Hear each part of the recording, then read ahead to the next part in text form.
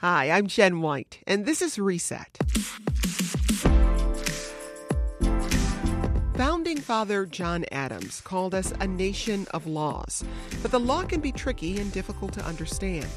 Many people, particularly those in marginalized communities, don't have access to the legal expertise and resources they need when facing important everyday issues, from a dispute with a landlord to a deportation order from a judge. Last June, Illinois Governor J.B. Pritzker tried to help. He allocated $10 million of this year's budget to the Access to Justice program. Two nonprofit organizations, the Resurrection Project and the Westside Justice Center, will take the lead as fiscal managers of the program. Joining us now to discuss is the Executive Director of the Westside Justice Center, Tanya Woods, and Eddie Rendon, Vice President of Immigration Advocacy and Defense at the Resurrection Project. Welcome to Reset. Thanks for having us. So first of all, how does the Access to Justice program work, and specifically, who do you serve, Eddie?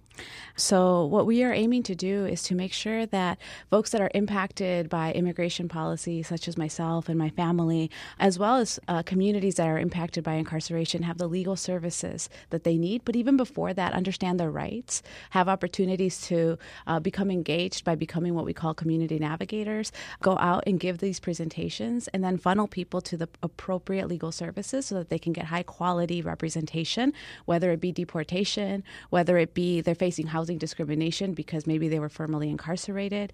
And so we want to make sure that that is available throughout the community, throughout our communities, as well as across the state. Tanya, talk a little bit more about what happens in these presentations. Yeah, so we refer to them commonly as Know Your Rights presentations. And oftentimes, many of our clients will come to us and they'll express concerns over a particular legal or quasi-legal issue. But what we found is that when people are prepared ahead of the game, if they have information ahead of time, then they're that much more able to advocate for themselves in the future. And then recognizing that oftentimes we just share information through kith and kin in our own communities. I'm from the west side of Chicago myself, from K-Town and in Austin. And there's always that, that Aunt Sadie or someone on the block that knows a little bit about how to get your Social Security benefits if you need to file an appeal. So what Know Your Rights education can do is give people accurate information in a timely fashion and affect more people at one time, so that as we're passing around information in, ways that are familiar to us in communities like ours, the ones that we serve at TRP and the Westside Justice Center,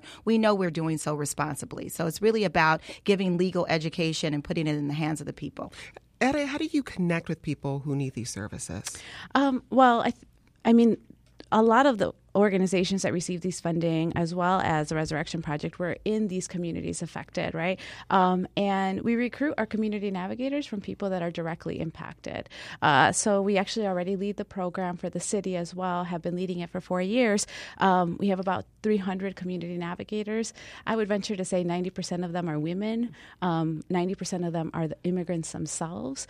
So they already go to church with other immigrants. They already go to schools with other immigrants. They go to ESL classes with other immigrants. And it's the same model that Westside Justice Center has. We don't have to go out and find people, because we're amongst them. Absolutely. And that's the truly miraculous thing about Access to Justice, and why we're so incredibly grateful to our legislators and to the governor's office for making sure that these dollars were appropriated in the way that they were. It sent a strong message to people that the problems that they're having and the ways that we know work as far as solving those problems, which is together, that there's truly the confidence, the courageousness and bravery in making sure that we have those resources. So this is truly a wonderful step forward. It's truly an opportunity for the communities that we serve to be elevated and uplifted in a way that we believe maybe has not been before, but that we're looking forward to for years to come. When did the idea to bring the work of community organizations under this larger umbrella of Access to Justice, when did that idea start?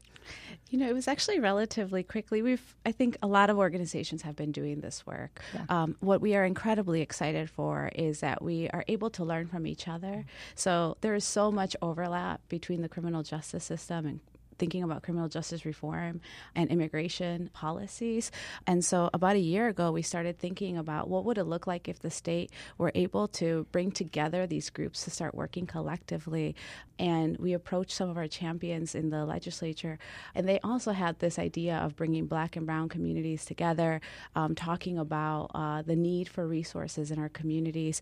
So we started working on it about a year ago. I've had this idea for a long time. I grew up, I'm undocumented myself. Both of my parents clients and my family's undocumented and live in a small town near Wisconsin.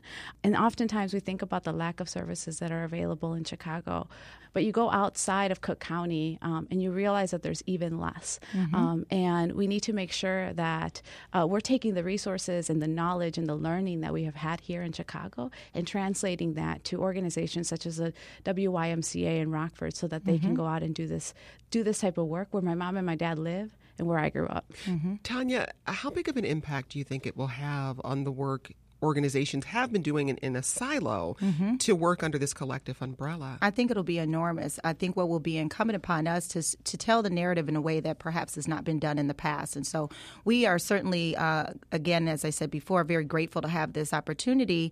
But what we can do differently than what we've done before in the past is how we measure success. And so oftentimes we've measured success by, counting people or, as I like to say sometimes, butts and seats. But there's a much bigger, larger story. And so the onus will be on these smaller, emerging, middle-sized organizations to work hand in hand with our funding agencies and with our foundations and with our legislators to tell a different story. I always say bake a bigger pie and that we can do this and that all the time. And we are looking forward to having opportunities like this one and others to be able to tell that story and reshape that narrative so that we can talk about the person who, once had a driver as a shared ride cab driver, right? And gets a job. He's formerly incarcerated, doing well, providing for his family. And then a random background check says, oh, wait, you've got something on your background and your criminal record and you can't work for us anymore. And that happens. Access to Justice is going to put some resources in that individual's hands where he can seek assistance, legal assistance to say, hey, how do we get around this so this gentleman or woman can go back to work and keep their job, provide for their family in the ways that many of us take for granted. So this is a real hands-on opportunity to not just put money into a bucket, but to actually transform lives, to elevate communities of color, and to be able to uplift legal services in a way that we haven't before, that are community-centered, community-facing, and where the people that are providing the service look like the people that they're serving. Eddie, for people who say, I don't want state money to go to support this kind of work. I don't want it to go support legal aid for undocumented people or for people who are formerly incarcerated. What's your response to that? The state has to set its priorities, and we believe that one is we also pay taxes as well. And, it's at the end of the day, if we have families here that are protected, that are stable, that can keep their jobs, that is ultimately good for the economy. Everybody needs legal services, and to have the state invest in this, I think, is a very good step. Tanya, your thoughts? I'd add to that we're not only talking about the individual who's the recipient of the services. So oftentimes we look at this through a very narrow lens. It's the person who's undocumented or the person who was formerly incarcerated.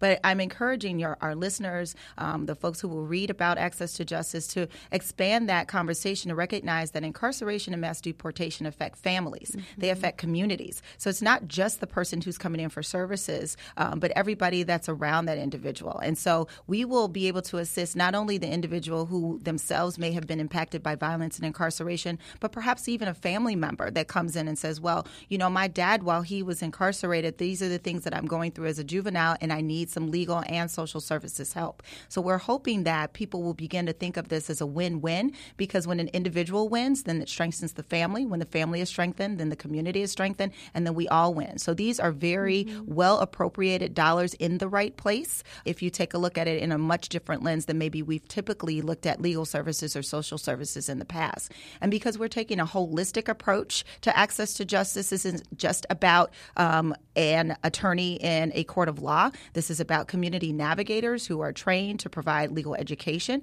And so when you wrap these things together and then embed them in the community where people get a chance to serve folks that they have a trust and a relationship with, what we found last year as we started this is that there are hundreds of organizations across the state of Illinois, from Cook County to Champaign County, who were crying out for this kind of support. And so again, I cannot underscore how, truly grateful we are and excited to celebrate access to justice, because this is an opportunity not just to provide grants to grantees, but to build a coalition to weave a new community and a new fabric across the state that will then hopefully expand, and we can reach those areas that Eddie talked about that are not currently being reached. And Eddie, talk a little bit more about how the project will also work. There's 60 organizations organizations of varying sizes who will be a part of this project. How does this work? Yeah, so the 60 organizations are, all the way down to Champaign, all the way up to Rockford, several in the Chicagoland area. So they have received funding to be able to expand on their legal services, or perhaps to go from being a fee-for-service model to being a free model now. Or folks that need those legal services can go to ilaccesstojustice.com, and that's a comprehensive list of all the organizations. You can reach out to that organization, inquire about their intake process, and then go in and get the services that you need. And, everything starts off with a legal consultation with an attorney, and we can see if you have a case.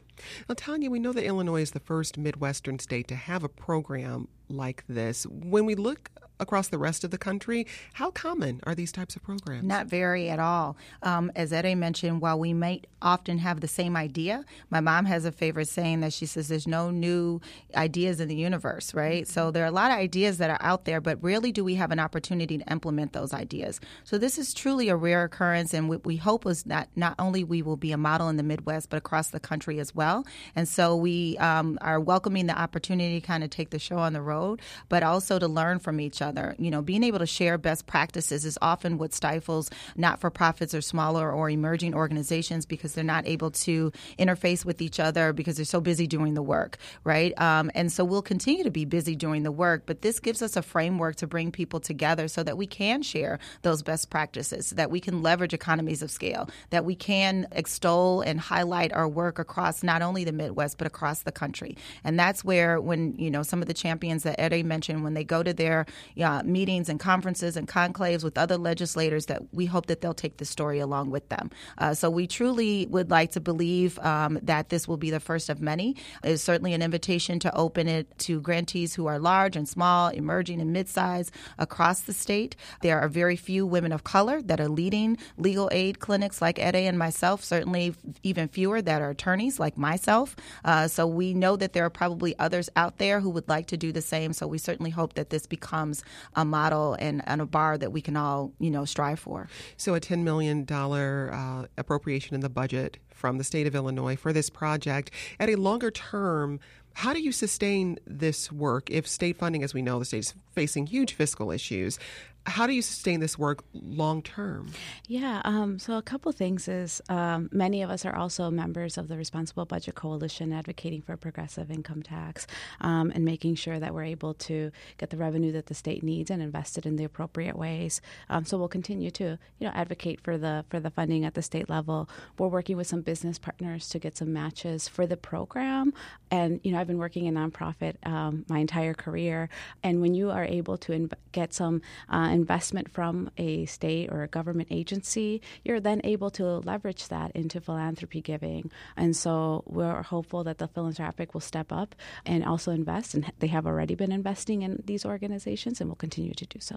Well, Tanya, you mentioned earlier in our conversation that you want to measure the outcomes of this project. How do you do that? There are obviously some deliverables that we will, as fiscal sponsors, be accountable to the government to make sure that we are good stewards of the resources that we've been given, and the grantees are the same. But then we also have an opportunity to expand how we measure those outcomes. So those are some of those non-traditional ways, or storytelling and reshaping the narrative in ways that involve not just counting, how many screenings or how many Know Your Rights workshops, and while that is certainly important, being able to tell stories in the first person, where a person is able to share their testimony, if you will, about how services from Access to Justice has transformed their lives. And that might take the form in many different ways. This is one way, being able to storytell and have that narrative reach hundreds, if not thousands of people in a different way. And we have some great partners in some of our foundations and other funding agencies that are helping us define what some of those other, ways of measuring success will look like. And we're very, very fortunate that the agency through which this program will flow, the Illinois Department of Human Services, is very open and receptive to that. And I can't underscore enough just the courageousness and the bravery of this particular administration to do things in a different way that's both fiscally responsible, but also recognizes there's lots of different ways that we can measure how well we're achieving our goals. That's Tanya Woods, Executive Director of the Westside Justice Center, and Ede Rendon, Vice President of of Immigration Advocacy and Defense at the Resurrection Project. Tanya Ede, thanks for speaking with us. And thank you. Much.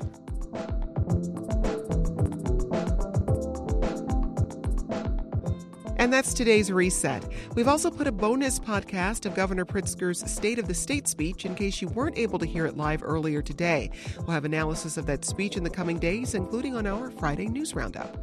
I'm Jen White. Thanks for listening, and let's talk again soon.